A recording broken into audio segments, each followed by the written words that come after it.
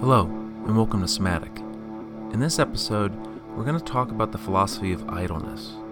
This probably seems like a weird topic for a podcast dedicated to stories on sport, physical activity, physical culture, and the active body. But I would argue that we need to be just as critical about our assumptions of idleness as we are about things like sport and physical activity. We need to question what we are assuming when we use words like inactivity or laziness. We need to understand how we are socialized into thinking about these things in particular ways. For example, when we talk about this notion that exercise is medicine, what are we assuming then about inactivity?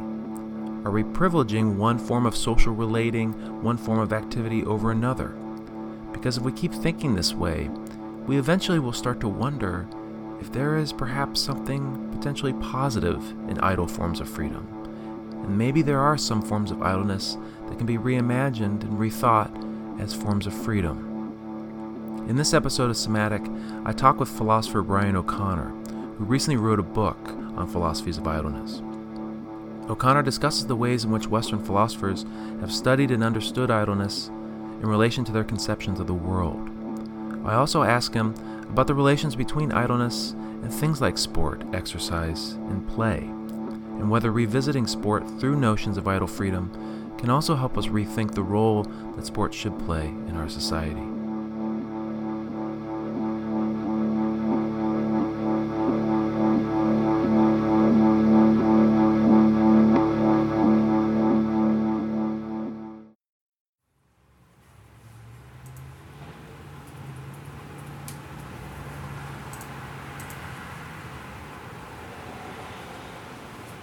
The following are excerpts from my interview with Professor Brian O'Connor of University College Dublin during the summer of 2019. Professor O'Connor is the author of the recent book titled Idleness, a Philosophical Essay, published by Princeton University Press. So my name is Brian O'Connor. I'm a professor of philosophy at University College Dublin. I work in a few areas of philosophy, although I think in some way they all intersect. I work in what's broadly called the area of social philosophy, which deals with questions of social institutions and how we make sense of them, how we justify them, how we criticize them. Among those social institutions that are interesting to me are the institution of work, of responsibility, of autonomy.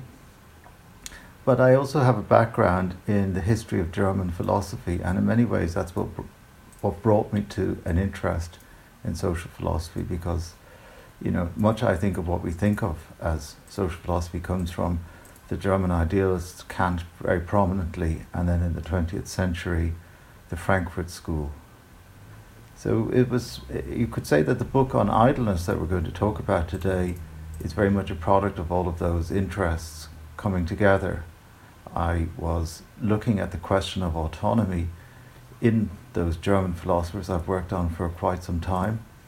And I noticed in one of Kant's texts a particular and passing criticism of idleness, which struck me as curious, but not very significant. But for some reason it nagged at me, and I began to try to figure out what made him want to criticize idleness. And I tried to make some sense of that and noticed that he wasn't the only philosopher from this period who had a kind of concern about idleness. And from that, the book developed. In the interview, I asked Professor O'Connor to discuss the arguments in his book and his philosophical analysis to this question of idleness as a potential form of human freedom. The music you are hearing in the background was performed and recorded by myself for this episode. It is kind of my hastily made musical representation regarding this question of idleness, and is now here mixed with the audio from the interview. During the interview, I first asked Professor O'Connor to summarize the general argument of his book. Well, I think what I'll do is just really talk about the big idea, because there are lots of component parts. But the key argument is this. It seems to me, and I don't say this is a universal thing, but it seems to me that many people find the idea of idling rather positive and agreeable. They like the idea of having nothing to do, not being weighed down by responsibility, of being free of competitive pressures, of being free of timetables and deadlines, and effectively having their own space, their head space to themselves. And what's very curious is that there are a lot of philosophers who worry about that desire and who want to encourage us to think that it's the wrong desire to have, that it's not worthy of beings like us, that it stands in the way of a lot of different goods that are open to human beings that are actually far more important than the pleasures of idling.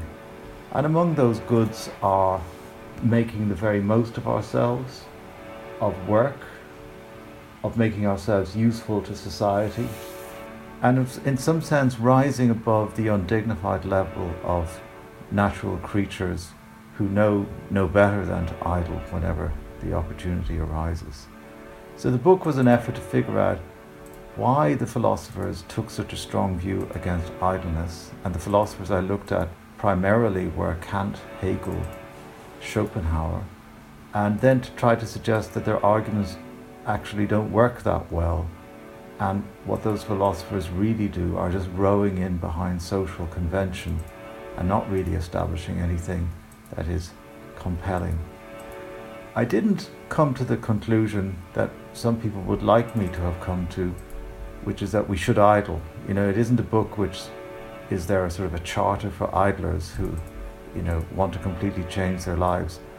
My main focus was to put pressure on philosophical theories of why idleness is bad, and actually to rescue it in a positive way in that respect.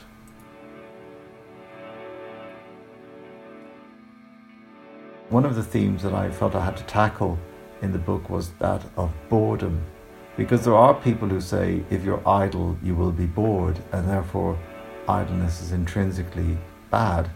Of course, in a way that's right if people don't know how to idle. And the socialization story comes back again. If you train people very well from early time to perform tasks, in a way that's what school education is about. All of these, all these tasks that are set by teachers, to some degree are contributing to the education in a particular subject area for the children. But more broadly, it's training people to be task-oriented and in a way to understand proper activity as task-oriented. And most of us internalize that as we're supposed to. That's what the training is all about, and therefore find idleness quite a challenge when we have a lot of free time. One of the things I wanted to tackle was whether this is just a byproduct of socialization or whether it's natural. And as anyone listening will guess, I went down on the side of socialization. Trained workers don't know how to idle. That means they're well trained, and they experience the idleness as a miserable boredom. There are very many studies now of how even people's vacation time is beginning to fall apart, which is really extraordinary. You would think that in this day and age where we work so much, where we're never away from, in a sense, sources of work thanks to our ICT, you'd think that people would want vacation more than ever. But there are many people, a notable percentage of people, who try not to take vacation, or if they take vacation, can't wait to get back to work. And I think that's again because given this free time, they just don't know what to do with it.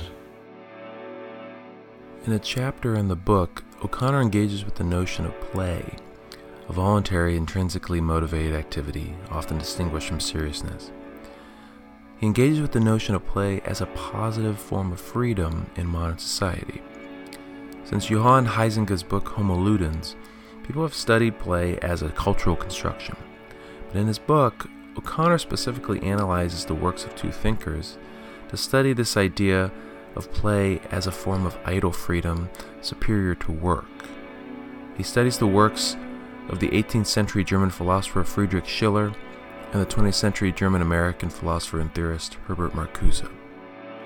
Well, it's the work of the German philosopher, poet, dramatist Schiller that really highlights what seemed to him, and probably rightly, the forgotten notion of play. So he's writing at the end of the 18th century, and he looks to his ideal civilization, which is the Greeks.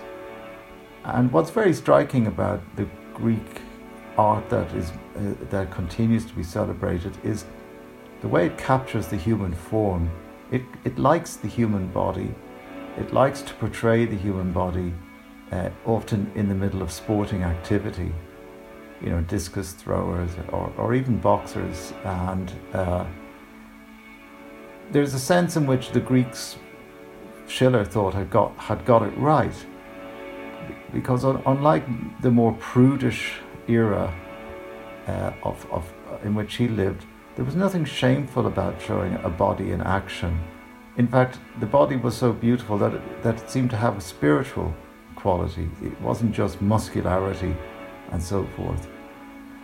And Schiller thought the Greeks knew how to play. They respected that. They understood that play was a way in which we could both express ourselves physically and emotionally. Now, Schiller tried to learn a lesson for that for his time, which was that play brings about a certain kind of discipline, because it's not just random. It has a structure. In a sport, of course, it has rules, but even a less organized form of play has some kind of parameters. And Schiller thought, well, that's how we get a sense of the law, or the sense of the structure of the law, which he believed was missing among his contemporaries. At the same time, it doesn't bring us too far. It kind of grabs hold of us in a way that we're able for, because we can understand ourselves as physical beings. Schiller would wish would be more like moral beings, but that's a step too far in one go.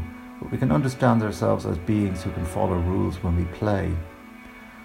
But it turned out that Schiller found the notion of play so appealing that actually the book turns out to be a defense of play, and the hope that his contemporaries could be more like the Greeks, who admired the body, admired the sport. They are the inventors of the Olympics, and in a sense they managed to synthesize human physical perfection with sort of a kind of beauty that isn't merely physical. He likes to contrast the Greeks with the Romans, who he imagines, saw the body as something that was ferocious, and the Romans were debased. Their idea of sport was the Colosseum, with human beings being ripped apart by each other, whereas the Greeks' notion was again a certain kind of bodily ideal of sporting virtue.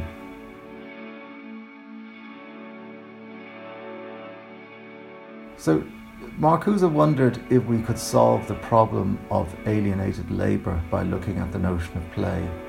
Alienated labour has a number of features, but one of them is that we become kind of automatons who can find no pleasure in the way in which we work. There's a view that working is destroyed by being constrained, by being repetitive, by being decided by targets that exist outside the worker. And there's no creativity in it. There's no room for spontaneity. It's always something that, in a sense, therefore belongs to someone else. Our job is just to carry it out. And even forms of jobs that look like they have high levels of freedom ultimately conform to targets and objectives that are not the ones the worker designs. So play looks like some kind of bridge, because play, again, in sport that isn't excessively organized. I mean, like professional sport now is clearly so incredibly organized that I think that many players on the field don't experience any freedom. They're so highly instructed by coaches and so on what to do.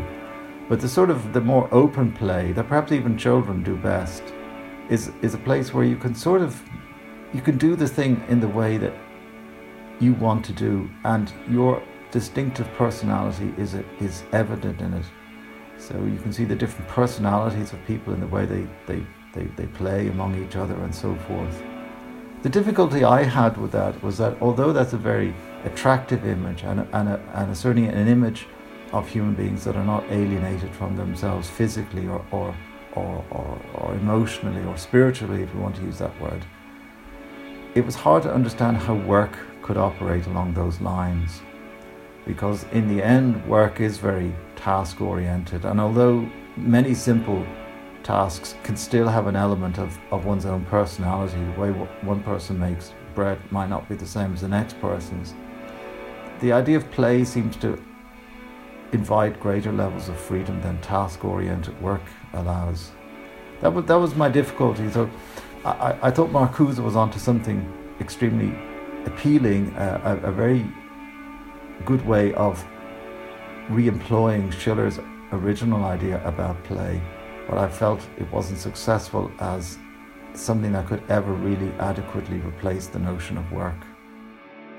There's a key point to keep in mind in terms of the relation between Marcuse's notion of play and Marx's theory. Marcuse was a German thinker whose work was influenced by Marx and the works of Frankfurt School cultural theorists Max Horkheimer and Theodor Adorno.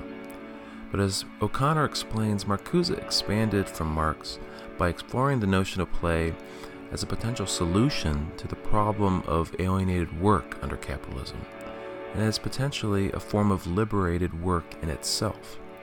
In his 1956 book Eros and Civilization, Marcuse engages with Schiller's notion of play in relation to critical theory, and he argues that play can be an attainable alternative kind of social relating, one kind that is all too often suppressed by the transactional and competitive attitudes that are rampant in a capitalist society.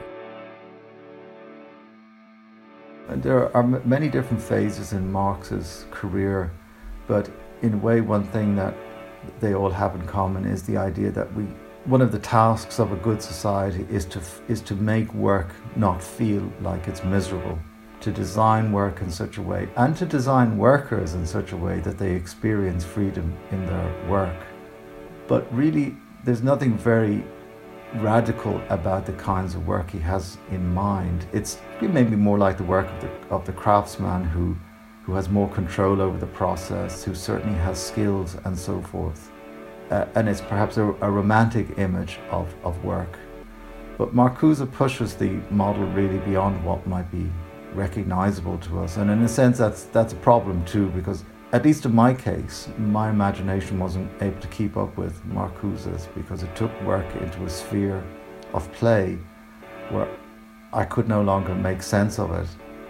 He is somebody who goes distinctly beyond Marx, and even if you were to imagine the kind of society where Marcuse's model would be the one that people lived by, although I'm not sure I can imagine that, it certainly wouldn't be a kind of highly regulated social state like Marx had in mind.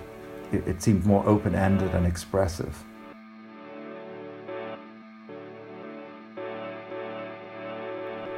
I asked O'Connor to reflect on the issue of sport and exercise in contemporary society through the lens of his book on idleness and idle freedom. First thing I'd say is there isn't any necessary sort of intrinsic opposition between a life of idleness and exercise. It all depends on what we take exercise to be. And as somebody in the field, you'll know far better than me the very many different categories of exercise that exist. From those who take their daily stroll to those who are pumping iron and really giving it their 110% down in the gym. I think there's something, it's very easy for me to take a view of the latter, which is this is a kind of activity that's really gone beyond what is consistent with good health. It's become an end in itself. I'm not saying it's unhealthy, but it's an end in itself. It's often driven, it seems to me, by a certain kind of personal vanity, a response to archetypes of the body beautiful in our society today. I wouldn't want to say this is true of everyone, of course, but that kind of exercise is a particular phenomenon. And I know then another kind of exercise that's extremely important, because you mentioned the socialization process, is organized sport. And of course many young people derive a huge amount of pleasure and learn how to work in teams in that regard. I don't really have any criticism of anything people like doing. things that give people a kind of a sense of pleasure and a sense of freedom. And I think for many people, sport and moderate levels of activity all amount to that kind of experience. I don't see the position that I develop in the book as a kind of argument for idleness above everything else. In a way, the argument is for just various forms of freedom that we would call our own, something that's detached from societal competition, societal comparisons and emulation. So there are ways in which taking care of one's health might be regarded as very important if you want to, enjoy the advantages that idleness bring.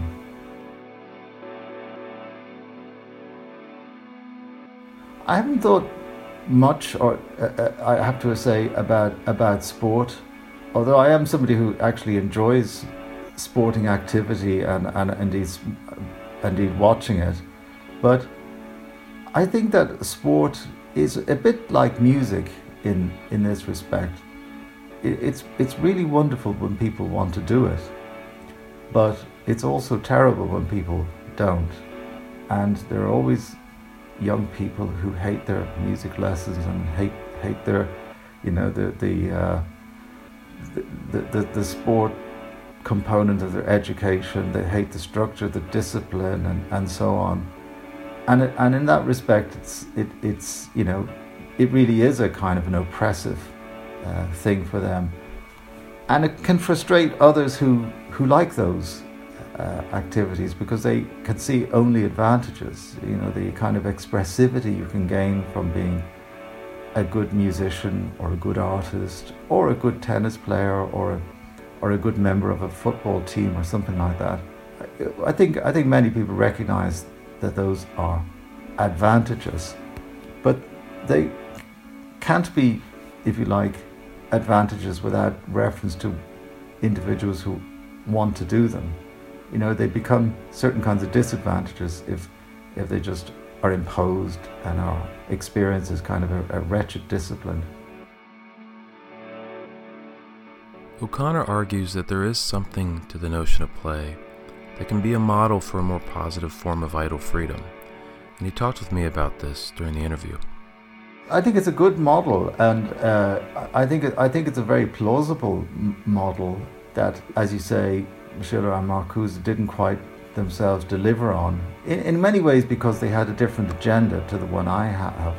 Schiller was wondering how we make a moral society, and Marcuse was one where he was trying to imagine how we make a society where work no longer feels like alienation. But if we look at the parts of their analysis before they reach their conclusion, particularly Schiller's, I think what he has to say about play looks very much like idleness. It has a lot of the things that strike me, at least, as the elements that many people would think of when they think of what's attractive about idleness. It's unstructured. It doesn't have any objectives. It feels like doing what you want, therefore a certain kind of freedom from constraint and a freedom from external pressures. So I think play can be like that. Playfulness, if you like, the kind of capriciousness of playfulness can be like that.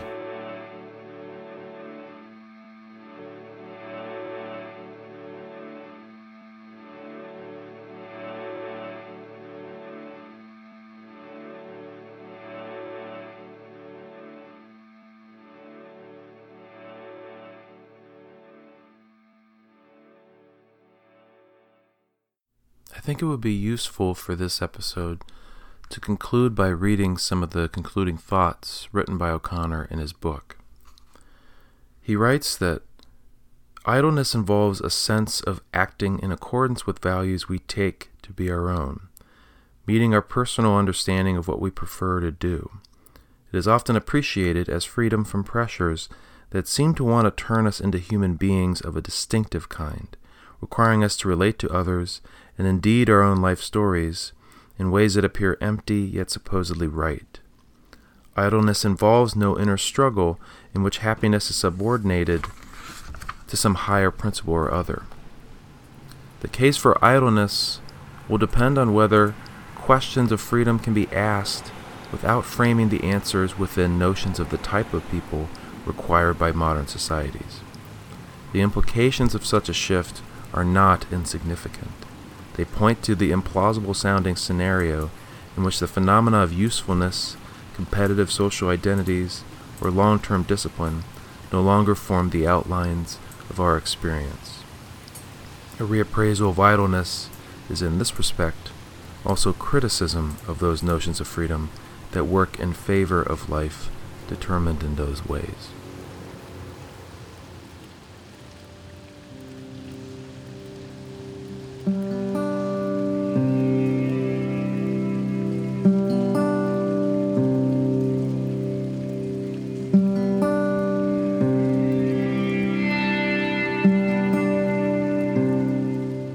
Okay, so that's the end of the episode. As Sam said at the beginning there, idleness is certainly not a topic that first jumps to mind when you think of the physically active body, which is mostly what we talk about on this on this podcast called Somatic. But just a fascinating lens through which to rethink how we consider being active, not being active, leisure, pleasure, practice of physical cultures in different ways. The room to not condemn idleness, not necessarily to be an advocate for idleness, but to give room for a time to be idle. It's just, I think, a really fascinating concept, and I'm so glad that we could include it as part of this podcast. So that is it, as I said, for this episode. Actually, in a few weeks, Sam and I are going to be heading down to a conference that hopefully we can get some more material, some new interviews, some different topics to talk about, and come back with a fairly regular output from some of those things. We'll see. But we will continue on making these episodes. It's a pleasure to make them, and it's a pleasure to know that people are still out there listening. That means a hell of a lot to us. So I'm glad you could be here for this episode and for all the ones that you've listened to. If you want to get in contact with us, as always, you can do so at somaticpodcast@gmail.com, or you can head over to our website, somaticpodcast.com, and there's a form. You can contact us through that form on the website. There's a load of other materials up there, blog posts to go with every episode, some thoughts and musings on the philosophy behind this whole project, some information about us if you're interested. It really is a wealth of information that's up there. So no matter how you want to use it, feel free to get in there and take what you can and use what you can. And yeah, if you want to reach out to us, please feel free to do so. Again, always episode ideas, things you want to get out there, things you want to share. We are super open to that, so please do reach out. But yeah, so for now, that just leaves me to say that this has been Somatic.